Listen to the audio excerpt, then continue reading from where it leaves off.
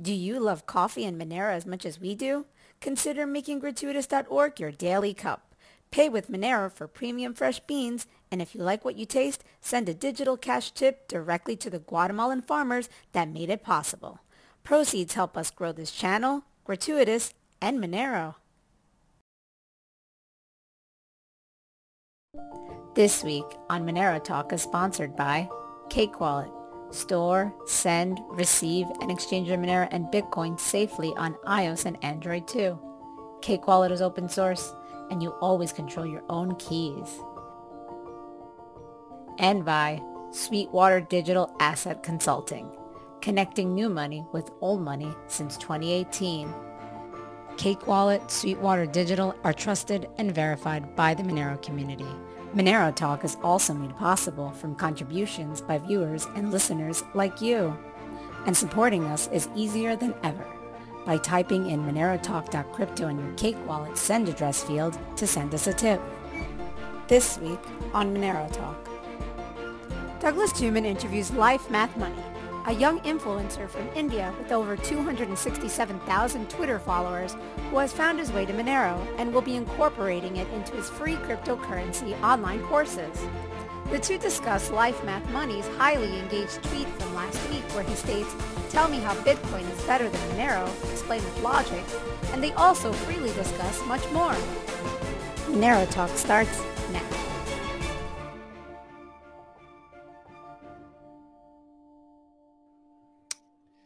Hey man, so yeah, thanks for coming on. Hey Douglas, how are you doing today? Good, good. Like I was saying offline, I got the COVID. Second time I've had it. So Second time. Well, yeah, I hope I you had get it in better. March 2020. So like right out of the gate. That was a lot worse than this time. Did Although you do you have a diagnosis or did you think that you had COVID back in March? Because I'm not sure if you could diagnose it properly back then. no, I had the diagnosis. Yeah, I had to wait a long time for the test back then because that was like when they first started testing. Um, and yeah, it came up positive, and then they tested for antibodies, had the antibodies, and then also I lost my taste and smell. I mean, I if COVID is real, I had it. And, Well, I was hoping COVID was more like chickenpox, like you have it once and then you can't get it again.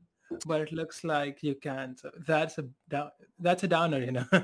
I think it is to a degree. I mean, I went for 2 years and uh, you know, didn't get it until now, and it was pretty. I was out there. I was out there living my life. Out in public quite a bit, and So it was fine. And just recently I got it, and actually a bunch of people in my family got it. Some vaxxed, some not vaxxed. A lot weaker this go around. It was like first time it was a flu. I compare it to the flu. This go around also flu-like, but it like went through me relatively fast. It was like one bad night where I had really high fever and chills, and I was like, curled up in the bed. Um, but 2 days later, I'm pretty much back to normal.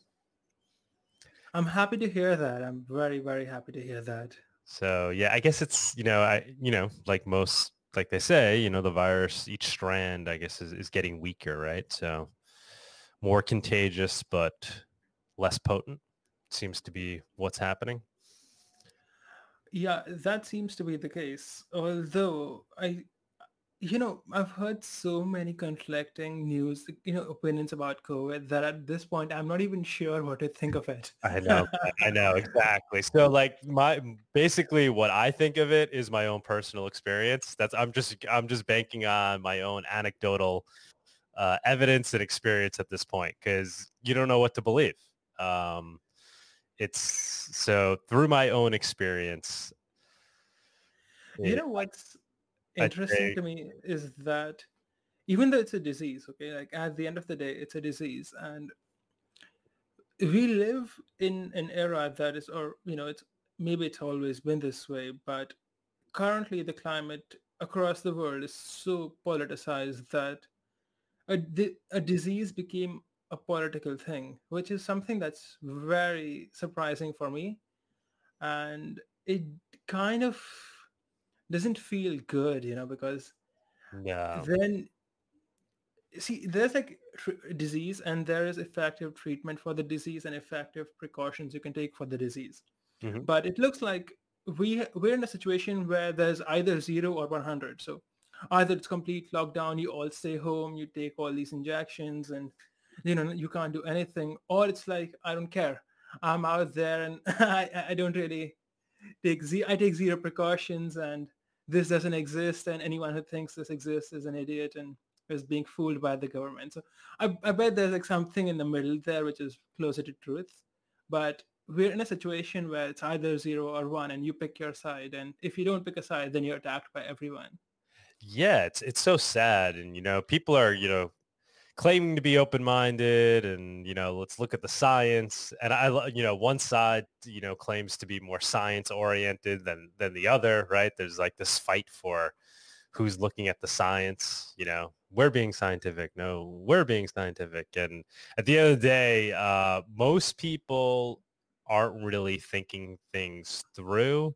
They are just towing the line of whatever political side they happen to be on, which I think is, like you said, it's been politicized. So it's just very sad to see, because then you can't even have conversations with people that are quote unquote on the other side, because both sides seem to be so entrenched in their beliefs. It's kind of like Bitcoin maximalism, right? Versus other coins. It's kind of like that. And it's just hard to have conversations, even with, people that are close to you, your friends, family members. People just kind of shut down and they just start regurgitating what the talking points of their political party. And it's like, what's going on? What, nobody's really making any progress, because at the end of the day, nobody knows, right? I don't know. You don't know. Who knows, right? And nobody knows who to believe. It's sad. It's sad to see that this was society's overall response to it. I think this kind of shows us that society overall is on a decline. And I will tell you what I mean by that.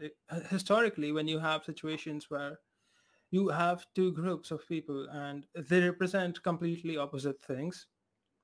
See, let's start with what is a country. A country is a group of people who believe the same thing and have the same values. But when you have two different groups of people and they believe two different things, even though they're under the same country, they are not technically, like emotionally, they're not the same countrymen. They think of themselves as two different groups.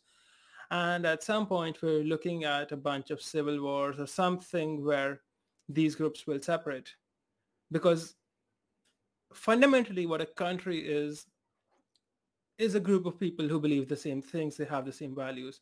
But if you have two different groups and they're not closer to the center as it used to be, but they're becoming more and more spread apart on the edges. Like there are more extremists than there are centrists.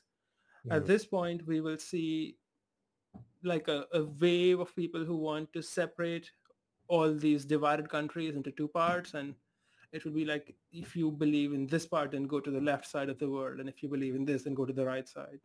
So it would be like a split. And I'm not sure when it would happen, but we are seeing this to an extent. So I'm not fully sure how it's like in the US, but there are in the Eastern Hemisphere here, like there are people who are like moving to Singapore or moving to Dubai or UAE because they believe in certain things. And there are people who are moving to different parts of the world because they want to either go to somewhere there's more freedom, or they want to go somewhere where there's more prosperity or something. And at some point there will be like a conflict.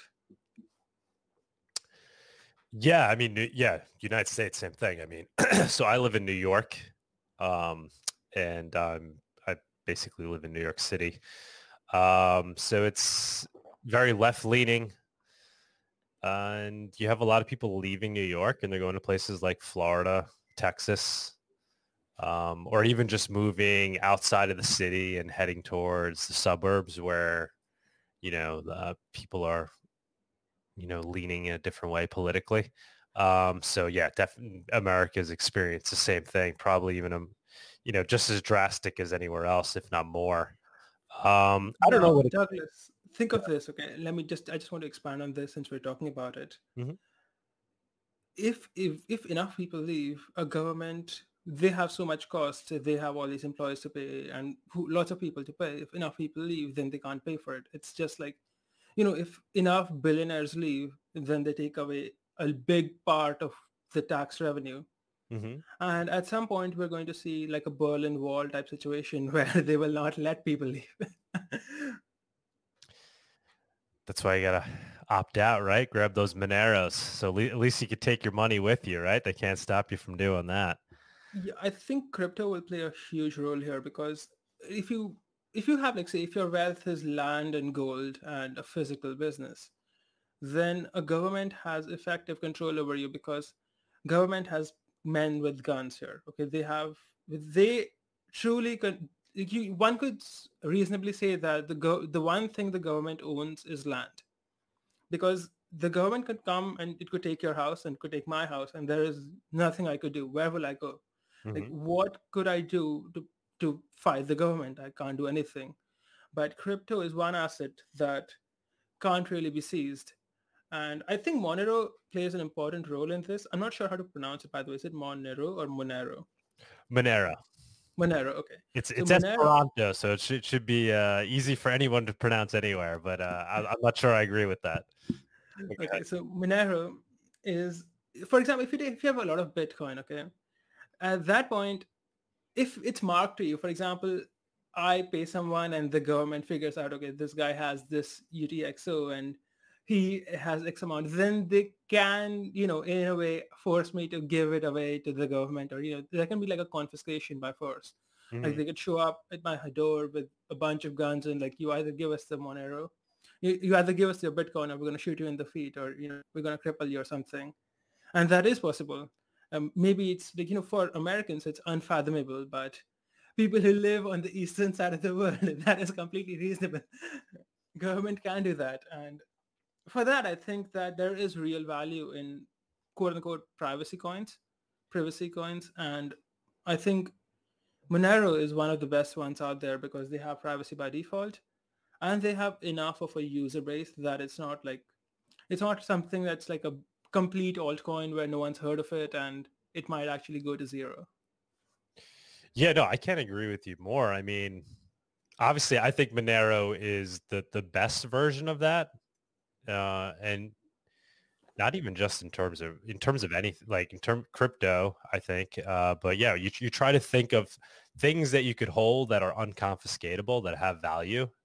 Um, There's more to this. It's not just other, unconfiscatable. You also have to be untraceable in the sense that if someone, it's sure, not confiscatable, but someone knows you have it, exactly. then they will figure out a way. For example, they might try to hack your computer. You will be targeted. So if you have like say 10,000 Bitcoin and let's say that somehow people find out that you have 10,000 Bitcoin, you make a payment to someone and they see like the money came from a big UTXO and you have 10,000 Bitcoin and they spread the news, then people will try to target you. For example, what happened to the Nexus Mutual guy?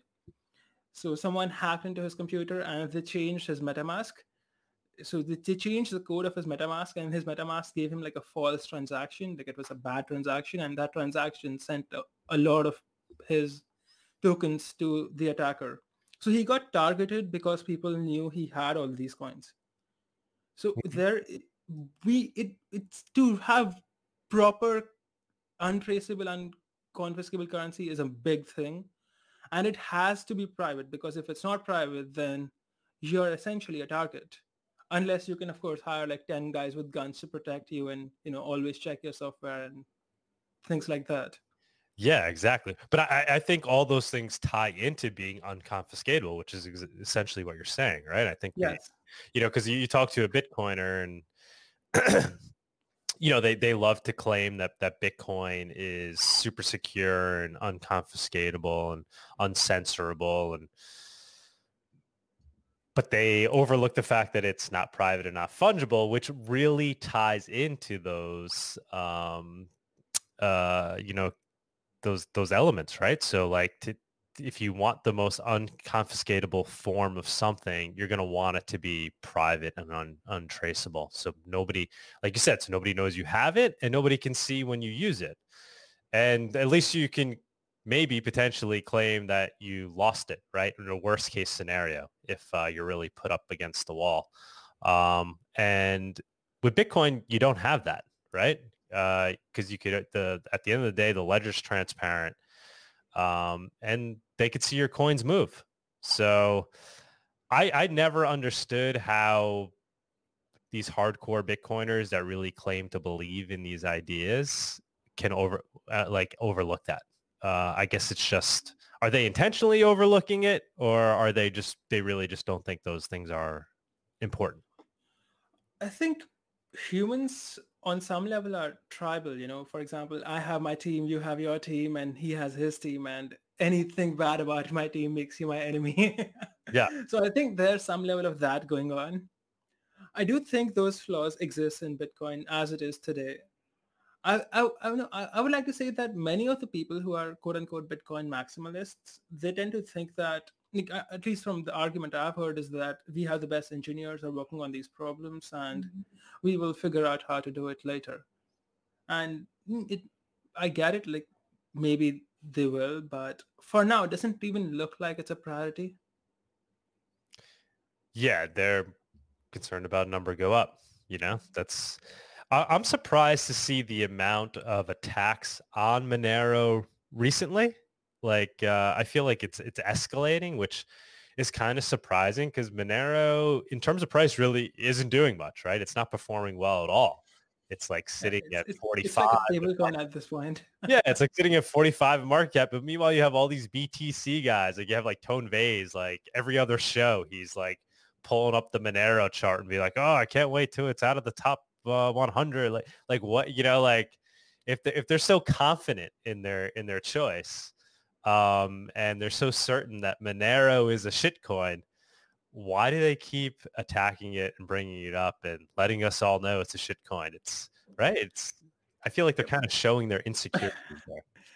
Monero is truly a threat to the government. It's truly a threat to the established order. I'll tell you about Bitcoin and why its price is going up. And it's because people don't really know about anything else. So people know Bitcoin, Ethereum, and some people know about Chainlink. And that's why people are buying. They just, for example, if my friend, he wants to buy some crypto, so he just makes an account on an exchange and he buys some Bitcoin because he doesn't know anything else.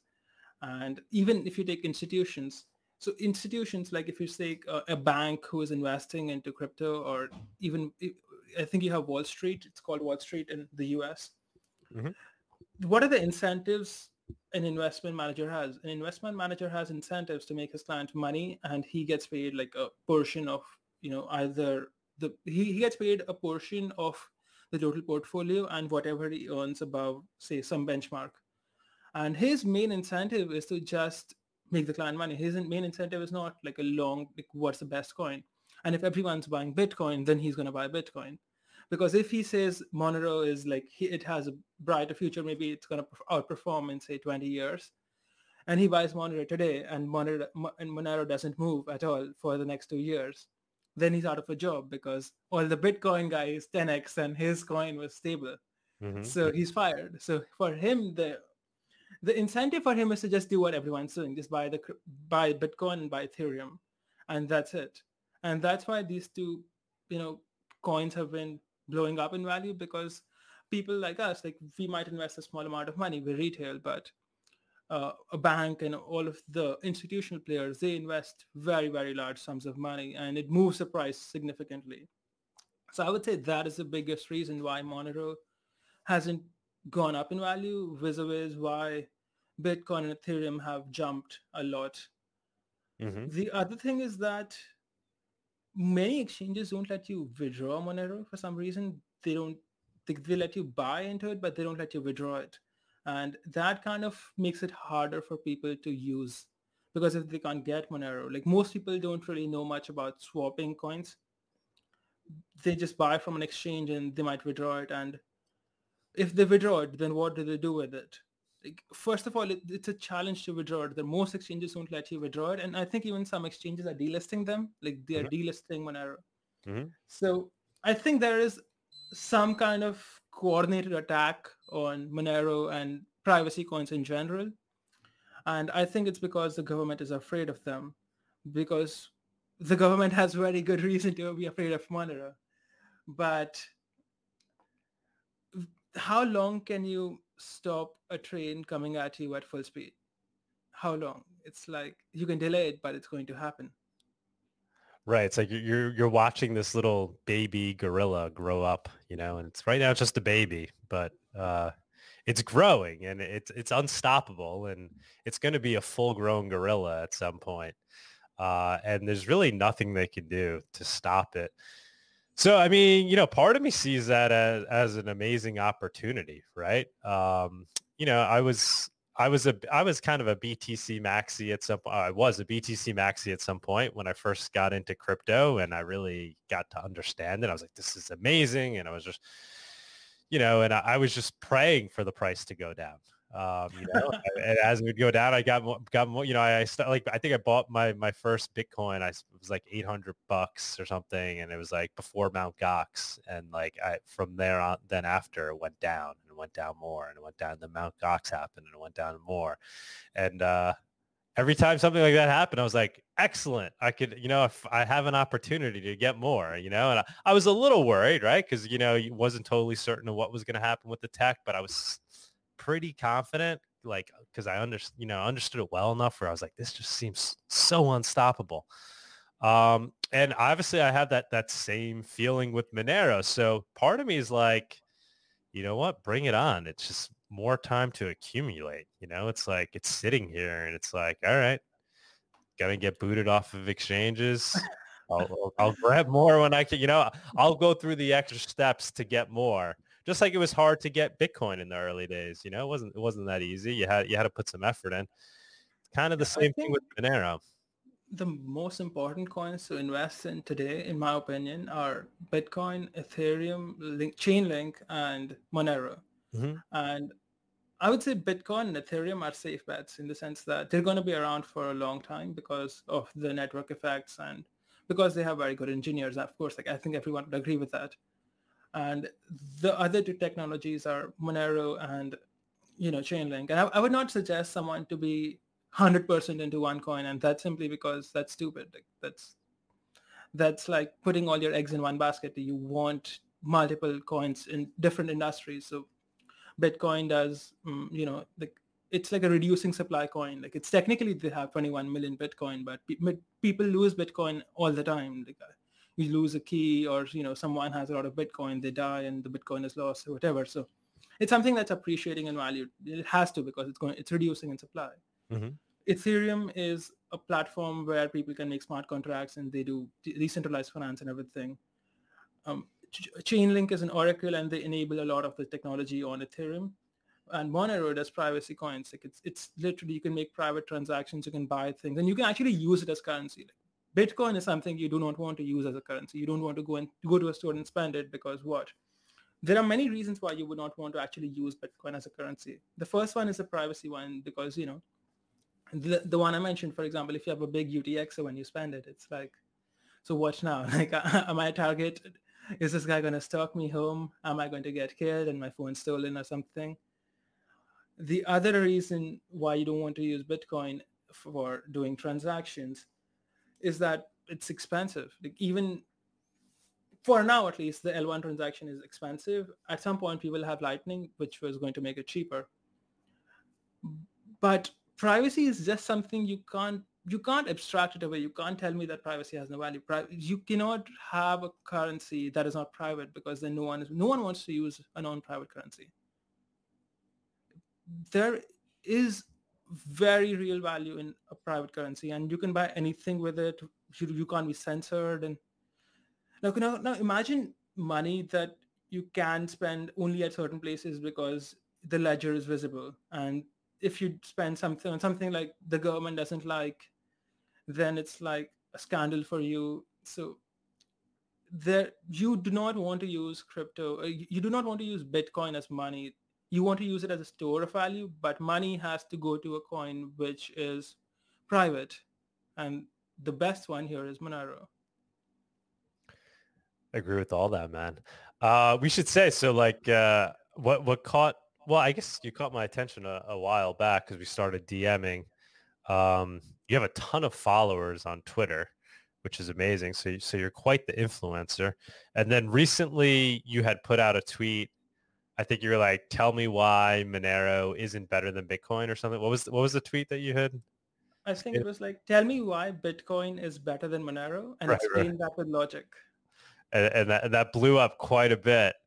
Um, so yeah, what ultimately then is your take on that in terms of Bitcoin versus Monero?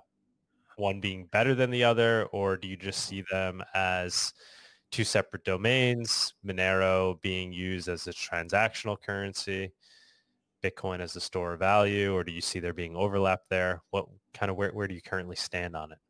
I see them as two separate things. I see one as a store of value because it has reducing supply. Yeah, by the way, the other reason I forgot to mention, the other reason you don't want to use Bitcoin as money is because it's going to keep increasing in value because the number of Bitcoin is reducing. And I know that because when I try to buy something with Bitcoin, I actually feel that I should keep hold on to the Bitcoin because the value is going to increase a lot. So you want like a currency which doesn't have this feature because then that actually encourages people to use it instead of just holding on to it. So Mm-hmm. I think Monero has that. So I see them as two different things. Bitcoin is like a store of value. Like, okay, you have like a lot of money. You're a big institution. Let's say you're a company and you have to keep a lot of money. You keep it in Bitcoin. And Bitcoin is like an investment, quote unquote. And your free cash in a company, that is your cash in hand, that would be Monero because that is money you can actually use to spend. And I think that maybe atomic swaps or some other technology can help you swap these two. For example, if you have, say, you need more Monero, then you will just take some of your Bitcoin and then turn it into Monero and then use it for transactions. And your customers will give you Monero. So you will swap that back to Bitcoin. Mm-hmm. Yes. So Go ahead. yeah, go ahead. I was Yeah, going so to say this is where I start to sound like a Monero maxi because I do see them competing eventually for the store of value use case. Because I see no reason why Monero can't act as digital gold just as well, if not better, than Bitcoin. The only difference being, or the primary, the argument that you can make for Bitcoin is, well, it's capped at 21 mil. But, Monero is effectively just as scarce. I mean, there's currently less Monero than Bitcoin. Um, there's, as actually we were stating that's more before. of a technical thing because a lot of Bitcoin has been lost in the sense that if you take Satoshi's coins and a Sure. lot of early Bitcoin, people just didn't, it had no value. So people just lost the private key. So we don't really know how much Bitcoin is actually available because a lot of it is just locked permanently, Right. but That go all ahead. that all applies to Monero as well, And the more True. that people are transacting it, the more you could assume it's getting lost, right? The more it's actually being so Monero faces that same fate where over time coins are going to be lost, right? And then True. the question is, are more going to be lost than being created? And I think it's pretty, who know, it's hard to come up with that estimate, but when the tail emission kicks in, where, what is it? It's zero point 0.6 Monero every 2 minutes. Is that going to be more than what's being lost over time? Probably not. I don't know how you come up with that estimate. I'm sure people have tried to figure that out, but I think you could assume that more is going to be lost than what's created. So Monero is going down as well. It's just not as obvious as the Bitcoin meme of being True. capped at True. 21 mil. And the most important part is that comes with the tremendous sacrifice on the Bitcoin side. It comes with the question mark over Bitcoin's future security of its network because we don't know what's going to happen once, the cap is essentially reached. What's going to be the incentive for miners to mine? Is there going to be enough incentive on the protocol level for miners to continue to mine? Or is it that most of the transaction, because once most of the transactions move to the second layer, because we all agree that Bitcoin isn't good for transactions. It's too expensive, yes. Right. So how are the miners going to get paid? And whether or not that's going to work out or not, just the fact that that question exists, in my mind, puts a question mark over Bitcoin's future security. And then so that, in my mind, that plays into store of value, right? I want to store my value into something where I know its security is good today, it's going to be good tomorrow, and it's going to be good 100 years from now. With Bitcoin, I think there's a question mark there over its future security. And the other major sacrifice that Bitcoin makes is the fact that it loses its fungibility because of the nature of its transparent ledger. And do I want to store my value in something that really isn't mimicking gold because it's not fungible? The Bitcoin I have that I'm storing with, is one Bitcoin always going to be worth one Bitcoin? So I think when you look at it holistically, like you can't just look at the cap and be like, well, the cap is great, and that makes it digital gold, because the cap comes with a lot of design sacrifices, in my mind. True. I think what you said about the whole, fungibility thing, that's a real issue. And for example, if you have, say, let's say that a bunch of governments come together and they start mining Bitcoin and they decide which transactions get included or not. And let's say that the current Bitcoin miners are in this country. So they might come up with some kind of law that says, because Bitcoin, so firstly, I'll just give people some context. Bitcoin mining is very centralized. It's like they have ASICs, and people like you and me can't really mine Bitcoin because we don't have the specific equipment. We don't have an ASIC that mines it very efficiently. If we mine on a computer, we will be basically wasting electricity. So you need an ASIC, and these ASICs are like, they're in like big farms and factories, and it's very centralized. So these centralized things are very easy to regulate. So a government could say, you guys will give us all of your hashing power, and then we will decide which transactions actually end up on the blockchain. So they might censor some transactions if they would like. And of course, some of the censored transactions might get through because there will be miners in like non-censoring countries. Mm-hmm. But it might actually become very difficult for them to do the transaction.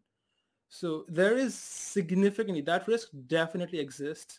There will be like a mining pool set up by the government at some point, and the government will say, we decide which UTXOs are actually included in our transactions, and you have to follow us or we'll shut you guys down. Like China just did that in a way. They shut a bunch of these guys down and send them abroad or whatever. So this is definitely a possibility, and we might have like 2-3 types of Bitcoin, like gray Bitcoin, white Bitcoin, black Bitcoin, where the black Bitcoin was used in some illegal transaction. The gray Bitcoin, we're not sure. The government wants KYC or something, so it's paused that UTXO from being spent, and white Bitcoin is like new version Bitcoin that was just minted. So that is definitely a thing, and that's what really bothers me about Bitcoin. It's not the same currency. It's like, it's a gold coin, but issued by different empires at this point. It's like, this is pure or not. This might have something mixed in it, and it might not be as good as this one from this empire. Yeah. But I do think that there is scope for both like multiple coins to exist simultaneously, because Mm-hmm. if you take historically, if you take how humans have worked, there have been multiple sources, or there have been multiple ways to store money. So for example, you might have a cow and a sheep. Now, does this mean you only want cows? No, you might also want some sheep. So, so you could have, like, for example, most people listening to this, you have both Bitcoin and Monero. You don't have like just one. You have both. And in the future as well, I do see people having both. Mm-hmm. I do agree with you that Monero is superior in many ways to Bitcoin, especially with the whole privacy thing, and it's actually usable, like in the sense that I would be happy to spend Monero without worrying too much. But with Bitcoin, I do want to see which UTXO is actually being spent. So, so there is that aspect there. But I don't think it's going to be a bloodbath, or at least not in the near future. unless something changes. A bloodbath in terms of one, Yeah, like, like all the Bitcoin guys is switching over to Monero and Bitcoin going to zero. I don't see oh, that happening. yeah, well, there's just so much inertia there. I, it would just, it's going to have to be some catastrophic event that would kind of cause that. But I do think there'll be some big events that will open some people's eyes. I don't know what those events will be, but it'll be related to the fungibility flaw, Um, CBDGs, right? Central bank digital currency, CBDCs, central bank digital currencies, as those are launched and people's eyes are open to the fact that, you know, governments are now going to be able to track and trace everybody kind of perfectly in terms of their currency. As people realize that, then maybe they'll look towards cryptos and be like, oh, is that also what happens in crypto?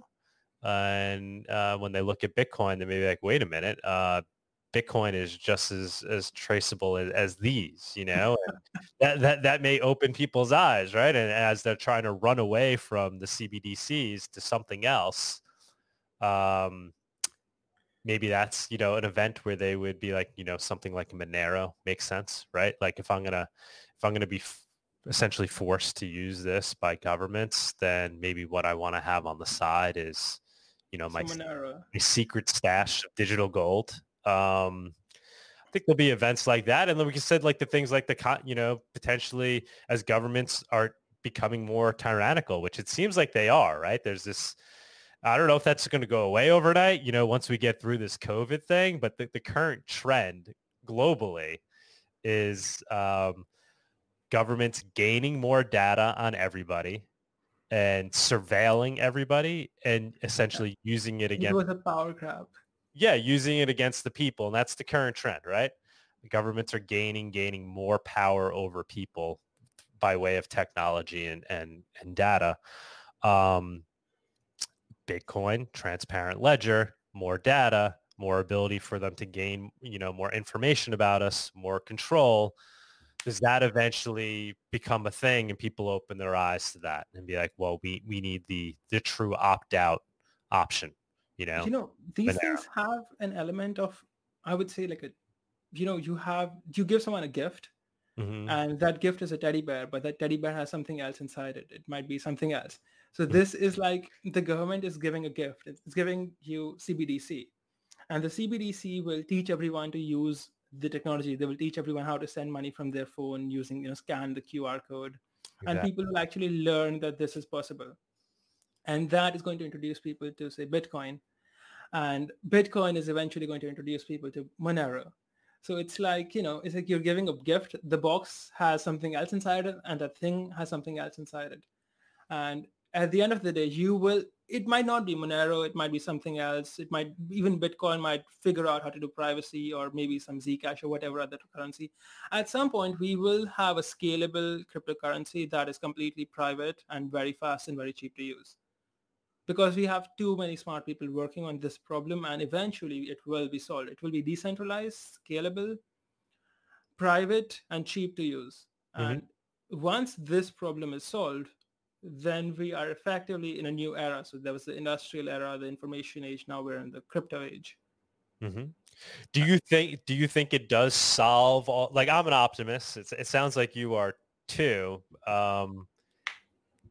But do you think it solves all the problems? Like crypto solves this or whatever, Bitcoin solves this. Do you think it ultimately does solve most of these problems, or it's going to take a lot more than crypto?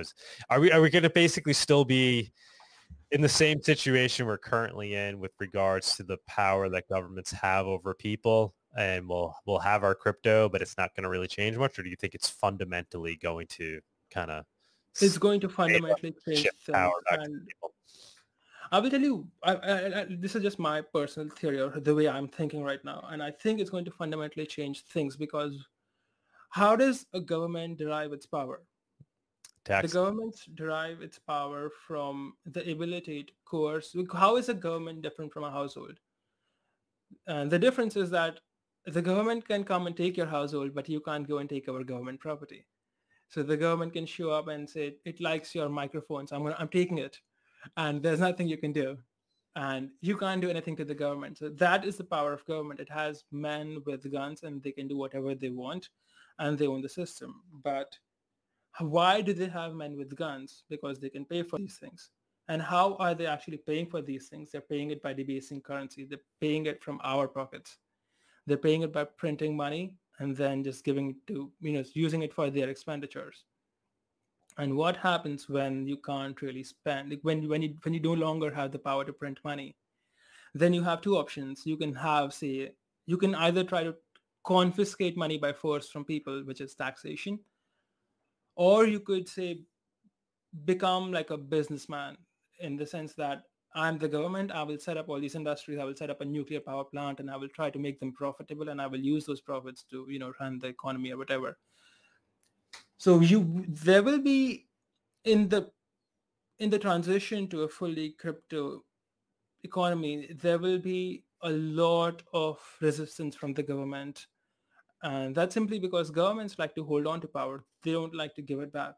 So once you will have, say, all the power the government has seized during COVID, the government is reluctant to give it back. And it's very obvious now, like they just don't want to give it back. They think this is ours now. We own you people and you do as we say. Ratchet effect. It's right. The ratchet effect. It's called. Oh, I haven't heard of it. Can you tell me more? Well, yeah, it's just basically just a term for that, right? So once governments, gain power, they, it's like a ratchet, right? It goes in one direction. It never clicks back, right? Unless there's, some kind of revolution or something, it just doesn't naturally. It's just because the way the system works, why would they cede power back, right? It's just going to feed off of itself and it's going to continue to want that power and not give it back. Correct. So eventually the governments are going to have a cash crunch. Like if you don't have, like, if you can't spend what you don't have in the crypto age. So it's going to be bloody in the sense that there will be forceful way. The government will try to force you into giving them money and it's not going to be pleasant, but we will get to a point where the governments across the world will lose power. It is just how it is. Because rich people have more mobility than poor people, and poor people are worthless to a government. They have no money. Mm-hmm.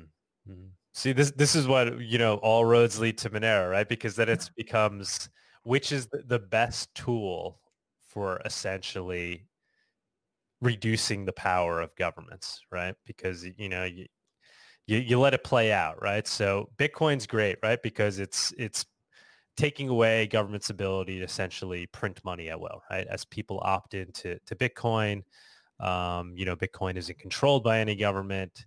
It's controlled by, the people that use it, and it's written to the code. There'll only ever be 21 million coins. It's great. But governments are going to want their cut, right? So if they can't get it through printing, if printing's not really helping because everybody's just running into Bitcoin, what are they going to want to do? They're going to want to tax. They're going to want to tax. They're going to want to tax more. So they're going to want to come and take your Bitcoin. So then that gets into the unconfiscatable, right? Like you're going to need something that then it's going to become difficult for them to come get their piece. But governments aren't too threatened by Bitcoin because they realize it's a ledger that's keeping perfect track of who has what. And they could very easily come and get what they claim to be their share. In the U.S., I mean, there's even talk of, unrealized capital gains tax, which would be pretty wild to see. But the fact that they're talking about it, imagine that being applied to crypto, to Bitcoin. And, basically government's coming for their share. You didn't even sell your Bitcoin. You're just holding it.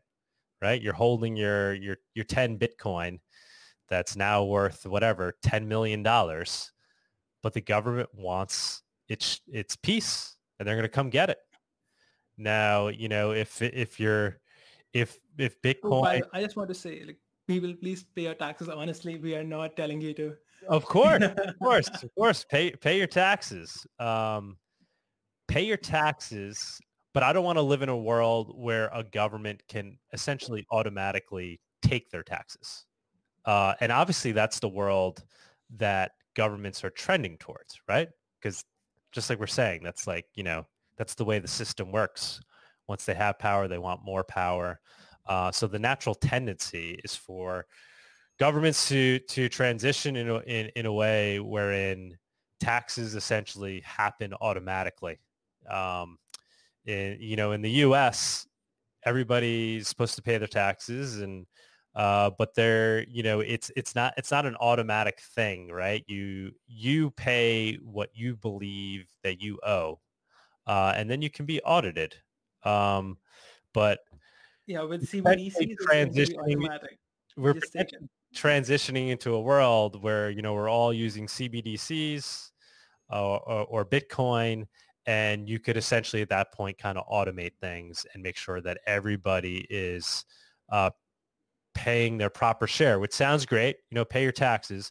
But then the problem becomes governments can then just keep raising the tax rate, right? They can, they become more powerful with that. And then governments get out of hand, right? They get out of hand and they essentially can't be stopped at that point. So, pay your taxes, but do we want to create a situation where governments can tax as much as they want and come and grab it without anybody essentially being able to, uh, you know, contest it? Douglas, I want to ask your opinion on Zcash. From what I hear, they have pretty interesting technology as well, and I would like to see how it goes, how the adoption for privacy coins in the future will go, in the sense will people opt for using Zcash or for Monero. And I think, see, at some point even Zcash will do privacy by default. Or maybe Monero can, Monero can also use, the snarks or whatever technology they're using. I don't understand it properly yet. I think Zeek is snarks. So it will be interesting to see which of the privacy coins wins, because I think among the privacy coins, there's only room for one or maybe two. It's like, why would there be multiple privacy coins, and why people will just pick one of the best ones and just keep using it? So Mm-hmm. it would be interesting to see which one wins of these two. What are your thoughts on this? Yeah, I mean, so this is where I just start to take the arguments of a Bitcoiner, and first mover advantage. I think that's tremendous. I think Bitcoin, Monero is, winning the space, right? It has the early advantage. It's, there's, if you look at the data, the amount of usage that Monero has versus other privacy coins, Monero currently far exceeds all others, right? So how do we know? Isn't that an interesting question? Like, how do we know? well, Since it's all private. we know transaction counts, right? We know transaction Correct. counts. We I don't know. know I was how just much like, I value was is. just making a joke, but go Yeah, ahead. no, I know, but there's ways of looking at it. Monero is certainly transacted a lot more than any other privacy coin. We also know that it's growing in adoption in places where you truly need privacy. So dark markets. We've done interviews on this show with experts In saying fact, I Monero is, found out about Monero on the darknet. that's where you found out? Yeah, I didn't even know it existed. And a couple of years ago, I was like, I think this was like 2015 or something. Mm-hmm. Not 2015. It was like many years ago. I don't really remember. I think in 2014, I heard about Bitcoin, and there was a website called the Tor Library, which I used to use to download ebooks when I was like 17 or 16 or something. And I remember like just stumbling across Monero, and people were having a discussion on, like, even Dogcoin used to be like, people would say Dogcoin address, Bitcoin address. Mm-hmm. And then I remember stumbling across Monero on a lot of these places, and that's how I found out about Monero. And when I read up on Monero, I was like, yeah, why would you use the other thing? Like, this is private. This Right. makes sense. Yeah, and now you have vendors that are requesting Monero over Bitcoin. Hey, one of them is me. What's that? Yeah, one of those vendors is me. So if Oh, you okay. try to buy an LMM product by Crypto, I will first give you my Monero address, and then if you tell me that you can't have Monero, then I'll give you like other options. But Monero is my And primary. why is that? Why do you prefer It's Monero? So for example, the products that I sell are like ebooks. They're like $20, $100 or something. Like, they're not like big amounts. And what happens to Bitcoin is that when people do a transaction from an exchange, it costs them $40 to do a transaction, which is too expensive. Mm-hmm. So Monero, firstly, is cheap. And secondly, it's private. So I don't have to give them, so I don't have to generate new addresses. I can just copy, like I just have like a page that has this address and I just send them there.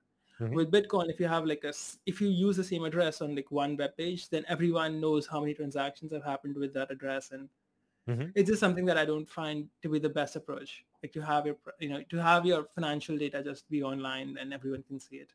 Yeah, so there you go. I mean, it's gaining adoption, and it's achieved. It's currently the king of privacy coins, of digital cash.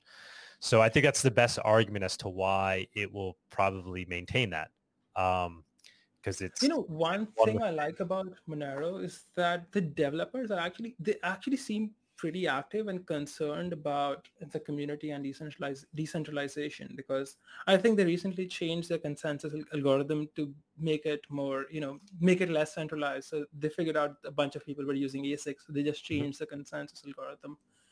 And it's pretty interesting to see, because one way to interpret decentralization is how many different people are actually, mining this currency. And with Bitcoin, it's just a handful of people.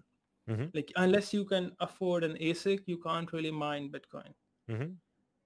But with Monero, they seem to actively be pursuing decentralization, and they actually are improving the technology frequently. So that's really valuable, because it's not a dead coin. Like, if you take Dogecoin, like, it's not being abated that much. It's like just there, and people are just memeing it, and it's being blown up and down in value, but there's nothing there. Like, there's no development there. There's no improvement happening with this technology. It's just, a joke, in my opinion. Like, if you buy Dogecoin, like, come on, man. Like, it's like you're just gambling at this point. So Yeah, I no, think go ahead. the dev community with Monero is pretty active, and that's very, very valuable. People don't realize how valuable it is. People just ape into whatever everyone else is buying, like Dogecoin or the Shiba coin or whatever. But Mm-hmm. you need to have like a project with a vision, and that actually adds value. And I think Monero is significantly underrated. Mm-hmm.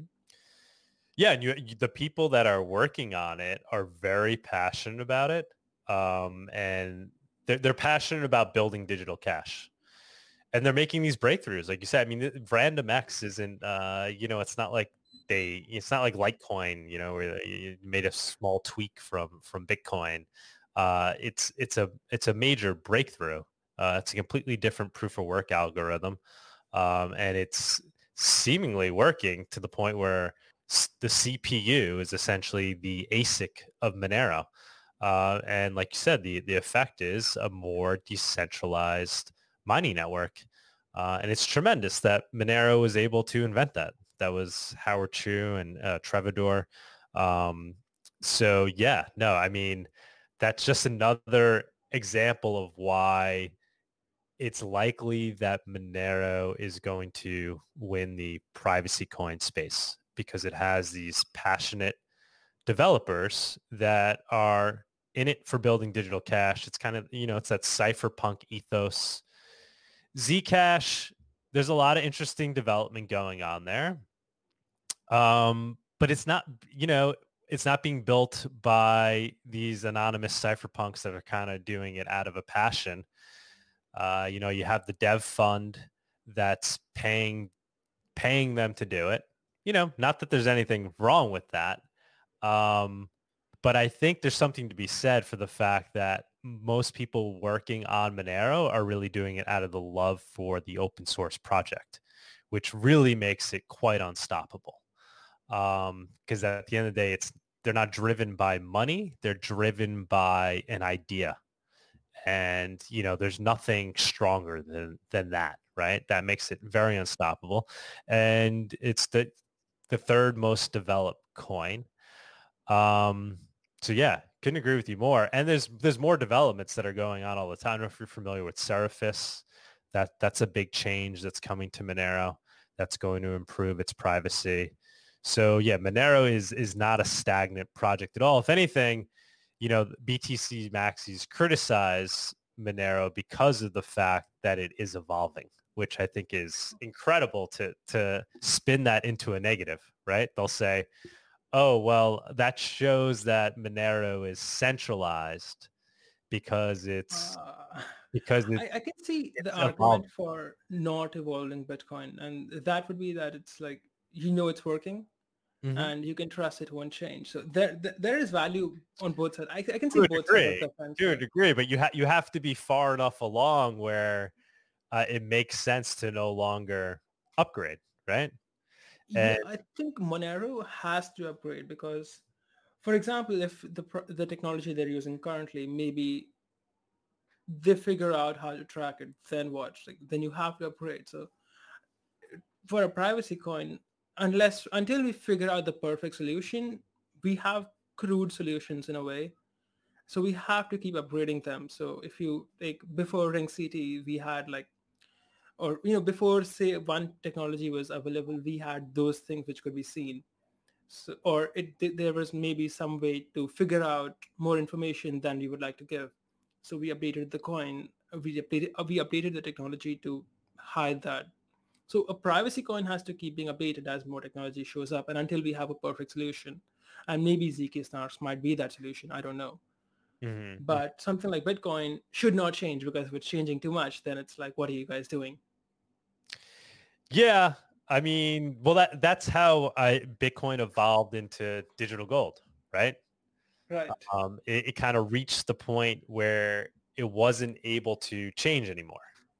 You know, It the started to go ahead. Sorry. solidify, right? It was like it was cook it was the clay was drying out. You could no longer mold it, and it was like, oh, well, we don't want to mold it anymore. Um, but really, because I think the clay dried out maybe a little bit too soon. Because what you have is basically you're stuck in a position now where you can't add privacy to the protocol level. It's not going to happen. They're not going, confidential transactions isn't going to be implemented into Monero's core protocol level. Um, and Bitcoin, you mean? I mean, into Bitcoin. I'm sorry. It's too late. It's foregone, and Bitcoiners will tell you that's a good thing because we want it to be ossified. Sure, I think at some point, these things are protocols at the end of the day, and they're trying to be, money protocols. We're calling them digital gold, digital cash. So it's at some point we want to get them to the point where they really don't change much, but perhaps Bitcoin reached that point too soon. Maybe. It would be interesting to see how things play out, because we don't really know for sure. Bitcoin might see a real competitor with Ethereum and not Monero, maybe. Hmm. Because even if you take what Ethereum is doing, it's building all these technologies with DeFi and NFTs and things like that. So maybe people would prefer having Ethereum because they can actually use Ethereum for things like DeFi and, doing things within the Ethereum network. So it would be interesting to see how all of this plays out. My recommendation is to just own like some of all of it. So, you can't lose. Yeah. But I will tell you the real argument for Monero. If you go, so let's take the history of Bitcoin. How did people start using Bitcoin? It was on darknet. It was on the darknet. People wanted to buy and sell things that were not available on the normal web for different reasons. And for that, they were using Bitcoin. And those users were thinking that Bitcoin was private. So essentially, they thought they were using a currency that is similar to Monero. But it turns out it wasn't. And now when people know about Monero, like a lot of the darknet has actually switched to Monero. Some of those, they don't even accept Bitcoin. They just accept Monero. And by the way, just as a disclaimer, I just browse the darknet to see which crypto to invest in and not to buy anything. So just letting guys know, and for the ebooks. Pay your taxes and don't actually use the dark net. You can look at it. It's You actually know, a pretty it, like on the dark. I found a lot of the coins that made me money on the darknet. I was just like browsing and seeing what coins these guys accept, because I read a book. In fact, I learned about Bitcoin in the darknet, so that was the first place I found out Mhm. that crypto exists. And Mhm. at that point, I dismissed it. But when I was investing, I thought, let me go back to all these sites and let me see what these guys are accepting, because then that would be like, if people are actually accepting this, then that's like more likely to rise in value. And I think Monero is the one that is the preferred currency, I would say, like Bitcoin and Monero. Mhm. Yeah, which is huge. I mean, it shows that it's It's being used. It's being showing that used. you It's not can. like just a theoretical thing. It's not like something that exists on paper. Like, people actually want it. Right. They've chosen to use that protocol over the others because it suits that purpose of digital cash. Yeah. Exactly. And Right. that is the real argument for Monero. It's not like, it's not that we have XYZ things. If people are choosing to use this, that's why it has value. Mm-hmm. Mm-hmm. Definitely. And Definitely. eventually it's going to bleed into the ClearNet as well. Eventually people buying from Amazon or whatever, and they will also have Monero. Eventually it's going to happen everywhere. It's just that there's a lot of resistance there from governments and institutions, and they're like banning Monero from exchanges, and they're trying to slow it down. And if it was a joke, if Monero was a joke, then why are they doing this? Like, it doesn't make sense. Exactly. They're threatened by it. Right. Right. They, they're threatened If by it. it was a shit coin that's going to go away, they wouldn't care about it. It'd be like Dogecoin or Shiba Coin. We just added Shiba Coin. People they're not out there running to add Monero to their exchanges because they I guess are being told not to. I don't know if you heard Arctic Minds theory, which seems to be pretty accurate, that the chain analysis companies, they make their bread and butter by tracking and tracing these currencies and offering that service to governments and to exchanges so exchanges can properly follow the regulations that they need to follow. And it's a nice little business model they have going. They're doing quite well. They have large accounts with large exchanges, and they're getting paid to offer these tools, these chain analytics tools, and they're telling them, oh, you better buy this service we're offering you if you want to follow all the regulations properly. And so they're in with the regulators, right? And Mhm. they're getting paid by the exchanges to offer the service. And then you have something like Monero, where they don't have the tool, the service to offer. It's not in their repertoire, right? They have the Bitcoin. They have tools for all of these things, but there is no tool for them to offer, no service for them to offer the exchanges for tracking and tracing Monero. So then their recommendation is to the exchanges is effectively is, well, you should just probably delist it. Uh, and so so there's kind of this economy that's going on where it's they're being essentially forced to delist by the chain analytics companies.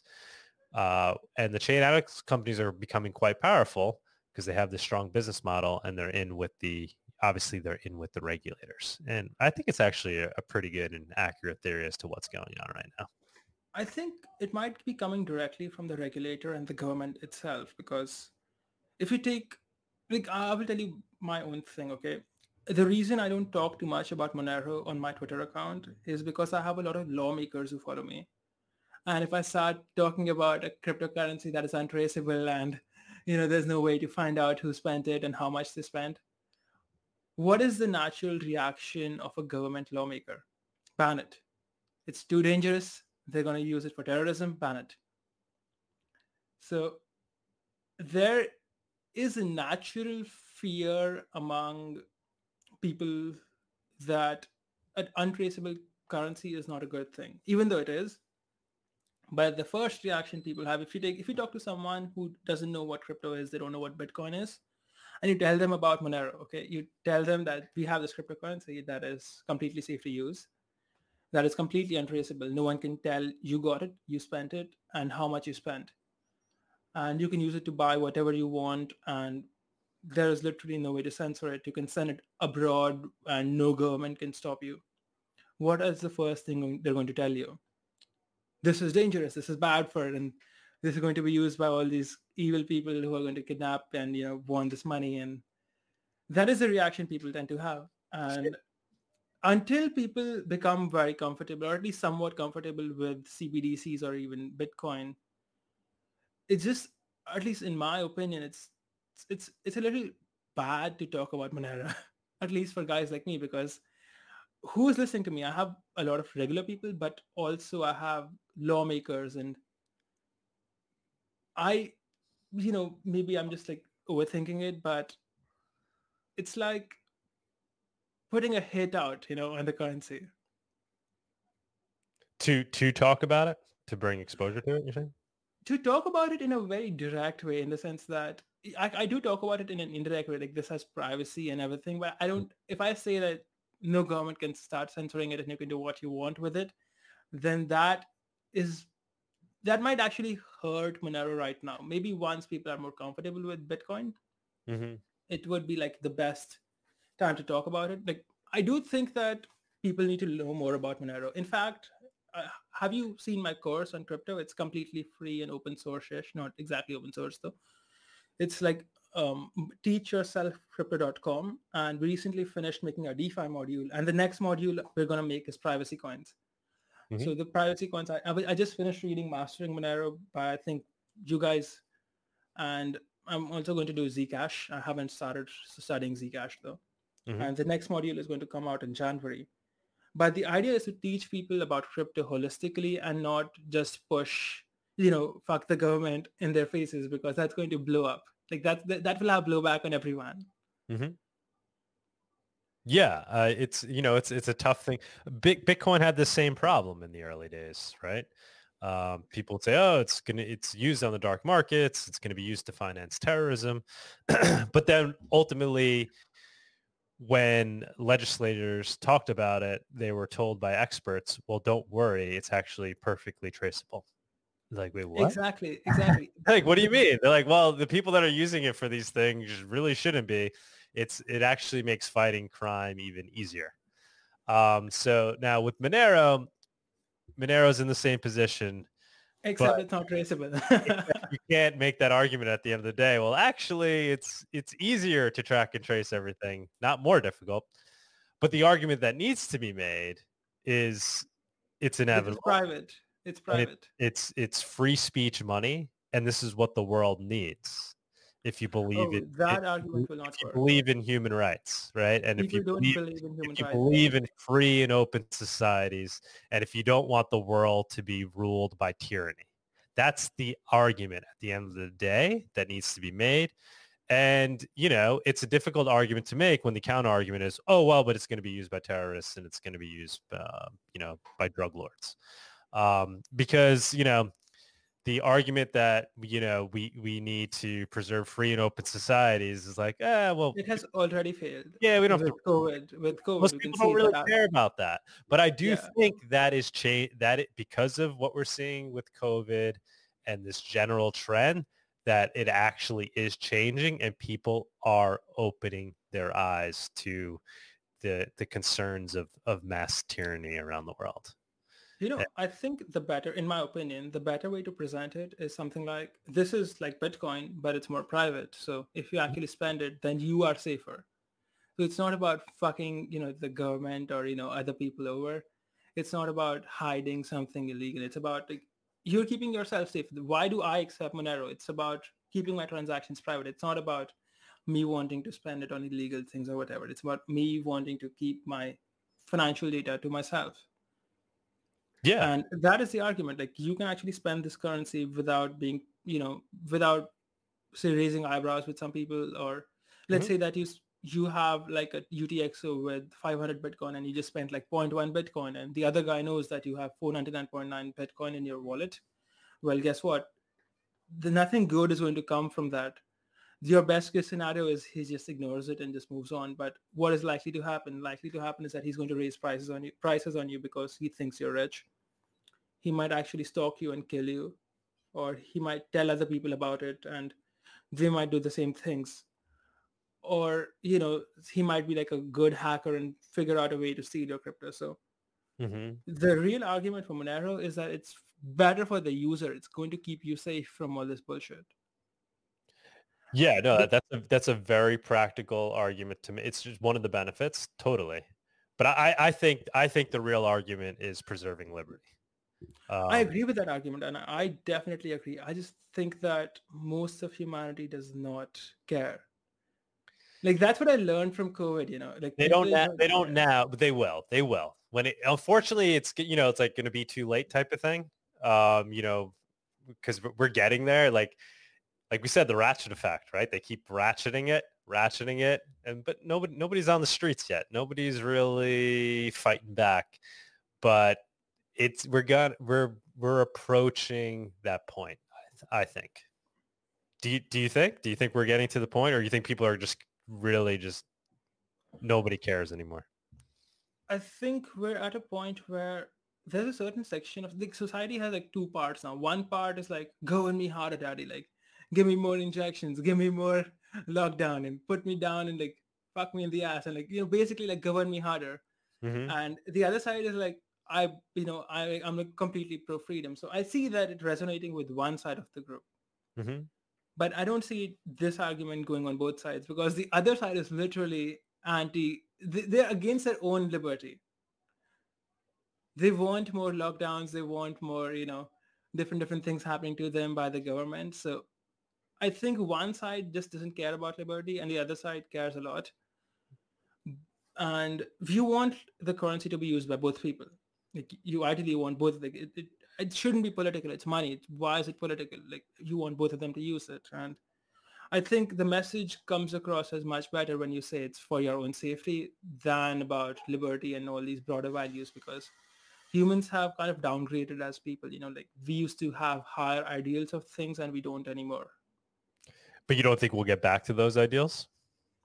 In Because there's some places definitely we there's will. definitely a subset like me, for example, and a lot of people that use Monero fall into this category of people that really care about those ideals. And I There's think a niche I market and think then it's there's a mass growing. market. I think they're becoming those people are becoming stronger though. I think that group is growing because Bitcoiners claim to be those people too, and they're Yeah, growing. I think Bitcoiners are like we're the same, like Bitcoiners, Monero people, all of these, like we're on the same side. Hmm. And basically everyone's just infighting. That's But right. at the end of the I day, we're on care the same about side. liberty more than you. No, I care about it more than you. Yeah. Like, we have the same goals, right? Like Yeah. everyone, like, even like a Bitcoin maximalist, he has the same goals. What does he want to see? He wants to see the same thing that we want to see.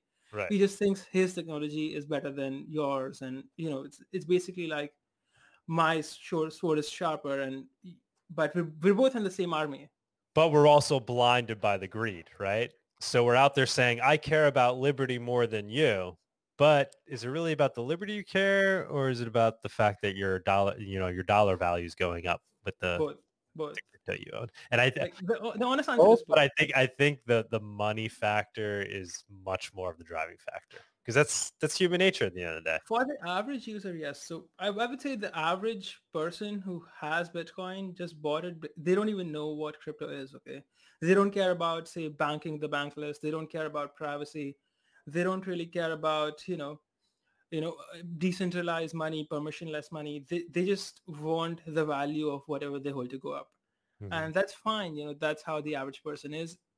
I think they have their foot in the door. They have some kind of cryptocurrency. It's our job, people like us, like you, me, to teach them what you're actually getting into and what the advantages are. Because the average person, what does he do? He goes to his job, he comes back, he goes to sleep and repeat. So he basically has zero scope to learn about permissionless money and private money. But people like us, like what you're doing, you're producing content to teach people, like you're trying to help the world and make it a better place. It's kind of the responsibility, I would say, or like what we're essentially doing is we're teaching them. And since they already have crypto and they are seeing financial gain from it, they don't have a mental block that this is tulips and complete nonsense. Because someone who doesn't have crypto and he doesn't have any Bitcoin, and then he's looking at the values of Bitcoin going up, then he feels better. He feels like this is all nonsense and, it's going to go to zero. And, Exactly. he has the sour apples thing going on, Exactly. sour grapes. So these guys who are buying some Bitcoin, like we have like some amount of influence over because they want to learn more because they're making money off of it. Hmm. So it's like it's not like a 0 and 1. People just want to make money and people who care about these ideas. It's like a mix and mash. And eventually all the money people will come here too because eventually crypto will be money. Maybe Bitcoin, maybe Monero, maybe Ethereum, but crypto will be money and fiat is going to be like worth nothing, like $1 million to buy a coffee or something. Hmm. I think too. That's why you're going to see like a Michael Saylor of Monero too at some point because it's just too great of an opportunity too, just for greed factor, right? So you're going to Sure. see some entrepreneur, somebody with a lot of bucks that's going to see value in coming along and being like Monero, Liberty, it's better than Bitcoin, it's digital gold, kind of like what I do out of pure passion, but with the end goal of really just pumping their own bags and seeing it as a great way to do it. And it's really, the pump is completely primed for Monero, right? It's got everything going for it. It's like it just needs that salesman to come along, that Yeah. micro the Michael Saylor character, the used car salesman to come The along awareness, the awareness, the and people need go to out know. there and just sell it, do the song and dance. And you're gonna see it happen because it's too good of an opportunity. So I think you'll see somebody do that, and it'll good for, Yeah, it'll be good for Monero ultimately. If I Monero agree. I starts to think work. that any way people learn about Monero, like even if they don't buy it, if they just like learn about it, like even for example, in my tweets, I just sometimes mention Bitcoin and Monero just so that people hear about it, and maybe in the future they will like, it won't be completely new to them. Like Mhm. I saw Life Mathani tweet about it like some months ago, so it's not something like that's completely new. Like I've heard about it before. So I think the most important thing to do for the Monero community is to just raise awareness that it exists. Because people don't know it exists. People are buying Bitcoin thinking they bought Monero. In a way, that's what they're doing. They're assuming Bitcoin is private. Mhm. And they're buying Bitcoin thinking they're buying this private cryptocurrency, which they're not. Mhm. And the only way for Monero to quote unquote unlock value outside of the Michael Saylor model is just for the community to just tell everyone like this exists. Mhm. But you do it in a non-shady way, because when you do it in a shady way, people like, see, when your persuasion is an art, okay? For example, if I start coming and attacking you like, but Monero sucks, you're going to be like, oh no, Monero is awesome. And it's going to be a tribal thing. Mhm. So if you want to persuade someone, you have to go around their preconceived notions and prejudices. So if you say it's like a private cryptocurrency and no one you can trace it and whatever, and their response is, okay, so it's going to be used for crime, then you essentially convince him to never buy Monero, never even check it out, because you think like, you convince him that this thing is evil. You've convinced him that if he participates in the system, he's going to be basically funding crime, or being participating in a criminal thing. Mhm. So the way to convince people is to go around what their prejudice is. So there's no way to convince someone that a cryptocurrency being used for murder and kidnapping is good. It's just you're not going to do that, like, unless you're like very, very skilled. I'm not. But if you can say, hey, this is Bitcoin, and people are using this for currency, and it's like you have freedom, and you can see all the prices of milk and everything rising with inflation because the government is printing it and the government can't print this currency. Then you've convinced him to use Bitcoin. And then what is the natural argument? Well, Bitcoin has these flaws. It has, it's not private, and if you spend it, people can see how much money you have in that UTXO, and it might bite you in the ass in the future. Mhm. Mhm. And then you say, but we have this is Monero, and this fixes this problem as well. Mhm. So I think that is the way to raise awareness, or at least that's how I'm doing it with my crypto course and my Twitter account and everywhere else. And not the whole, like, the whole adversarial way where you're an idiot for using fiat, or you're an idiot for being a Bitcoiner and do Mhm. this instead. And No, you're taking the right approach. You're taking the right approach for sure.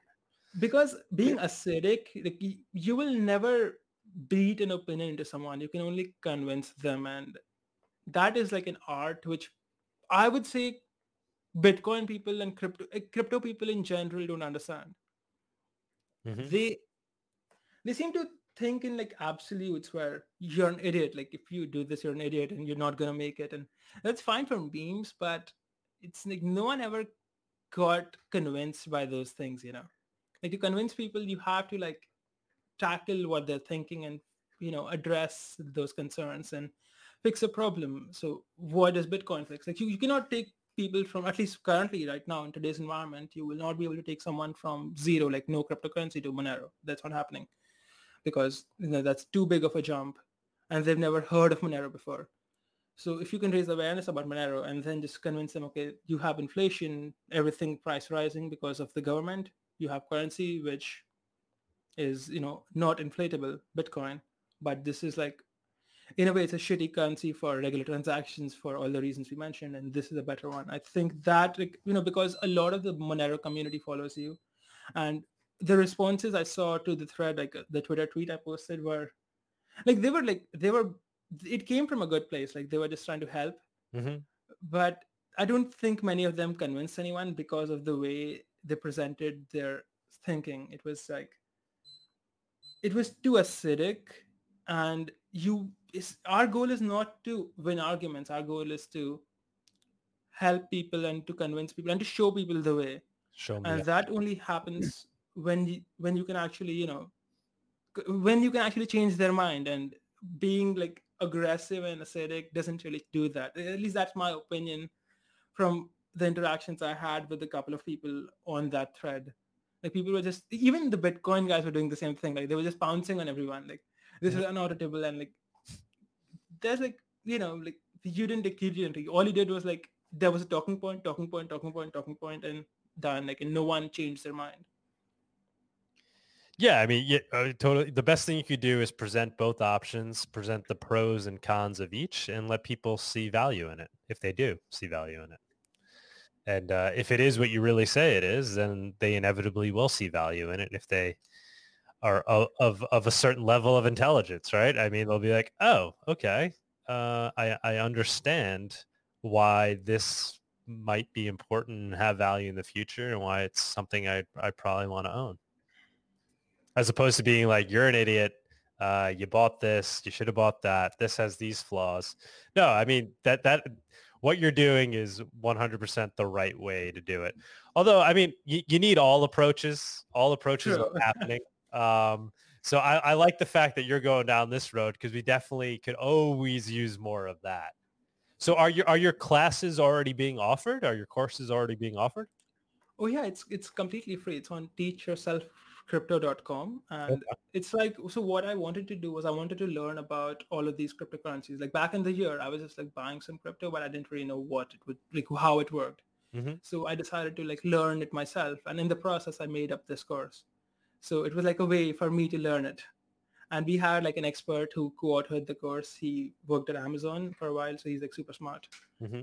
And our first module was on Bitcoin, and we covered everything from like what is history of money and how money originated, because you can't really understand Bitcoin without understanding money, because people think money is a function of the government. They think only government can issue money, and that's not true. Mm-hmm. Historically, money was not issued by the government. Money was cows, cattle, tulips, and, you know, all these shells or whatever, and metals.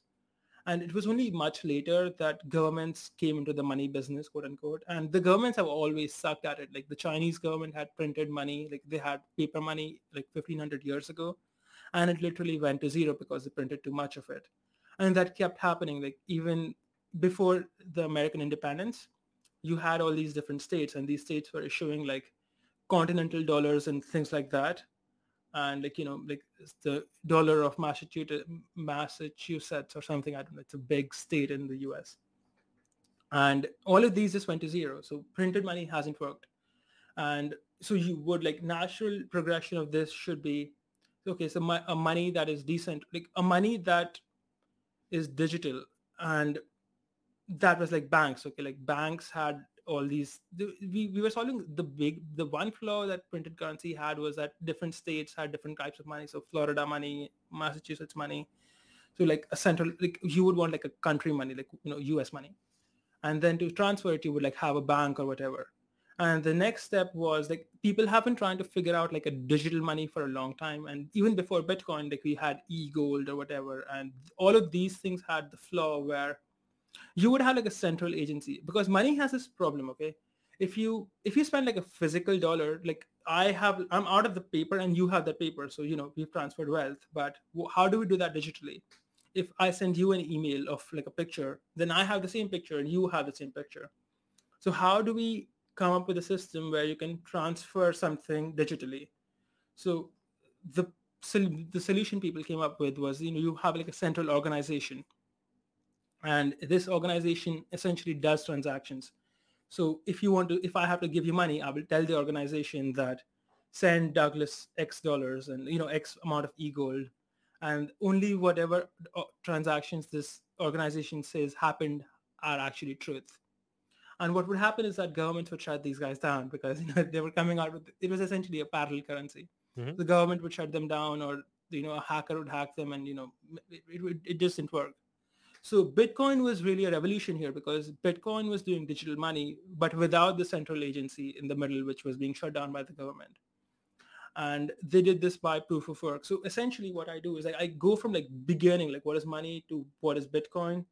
And then from Bitcoin, we do Ethereum, and what is Ethereum, how it's like a world computer, what are smart contracts. And we teach everything from scratch. It's completely free. Like you don't have to pay us $1. Mm-hmm. All of it is free.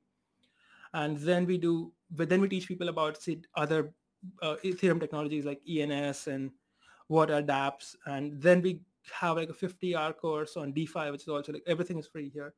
And we go through all the technologies in DeFi. And our next module is going to be privacy coins. So for that, I was just like learning more about Monero and Zcash and exactly how the technology works, what is Ring-CT, how the encryption works, Mm-hmm. and things like that. So I read Mastering Monero, and that's how I ended up on your show. Very cool, man. Very cool. So when are you coming out with the privacy module? 31st January is Okay. the day. Exciting. Yeah, I personally don't like, I understand why, but I don't like calling Monero a privacy coin even, it's a It's cryptocurrency. money.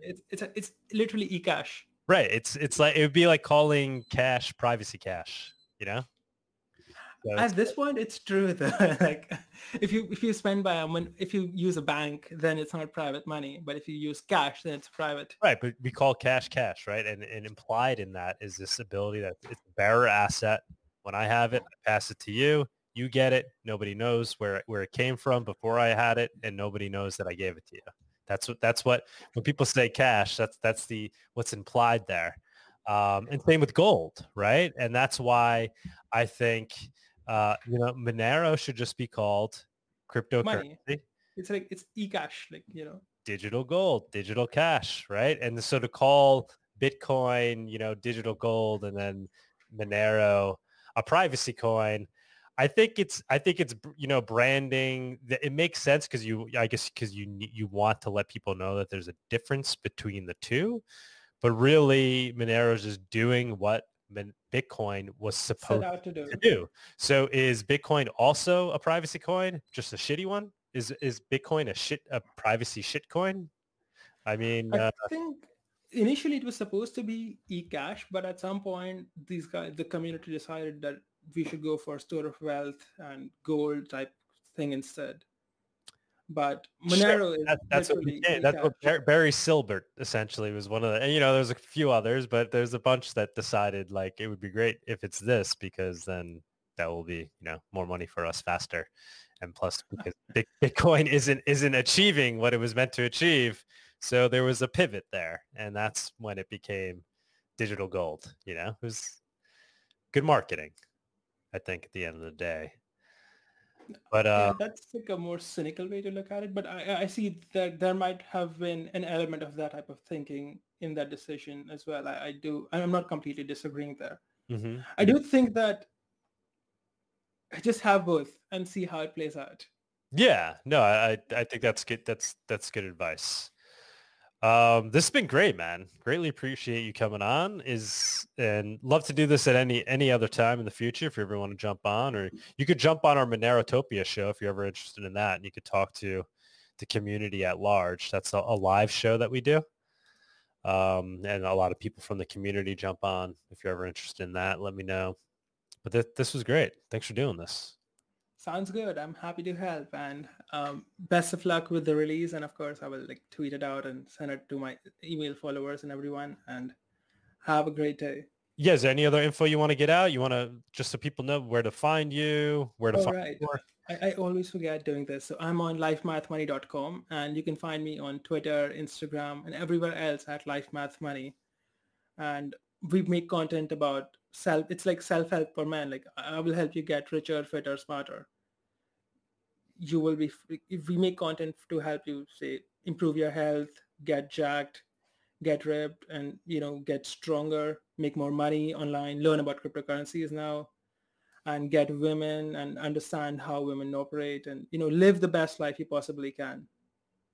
Awesome, man. And when you're ready to release your module, I'm sure you'll get some feedback from the Monero community. Are you going to post it on Reddit and stuff, your module? I haven't actually used Reddit that much. I don't really know how to use it well, but I bet I could post it somewhere. Yeah, and I'm sure you'll get some good feedback from the community. All right, buddy. And, I guess one last thing. Are you potentially coming to Miami at all? Are you going to the Miami Bitcoin conference? Oh, I am anon, so no comments on that. Okay, because we're having a Monero conference at the same time, so maybe we'll see you there. We won't know who you are, but perhaps we'll see you there. Perhaps. All right, man. All right, Douglas. Have a great day. Nice chatting with you. Thank you. You too. Thank you for having me on. Thank you for joining us on this week's episode. We release new episodes every week. You can find and subscribe to the show on iTunes, Spotify, Stitcher, YouTube, or wherever you listen to podcasts. And if you have an Alexa device, you can tell it to listen to the latest episode of the Monero Talk podcast. Go to monerotalk.live/subscribe for a full list of places where you can watch and listen. If you want to interact with us, guests, or other podcast listeners, you can follow us on Twitter. And please leave us a review on iTunes. It helps people find the show, and we are always happy to read them. So thanks so much, and we look forward to being back next week.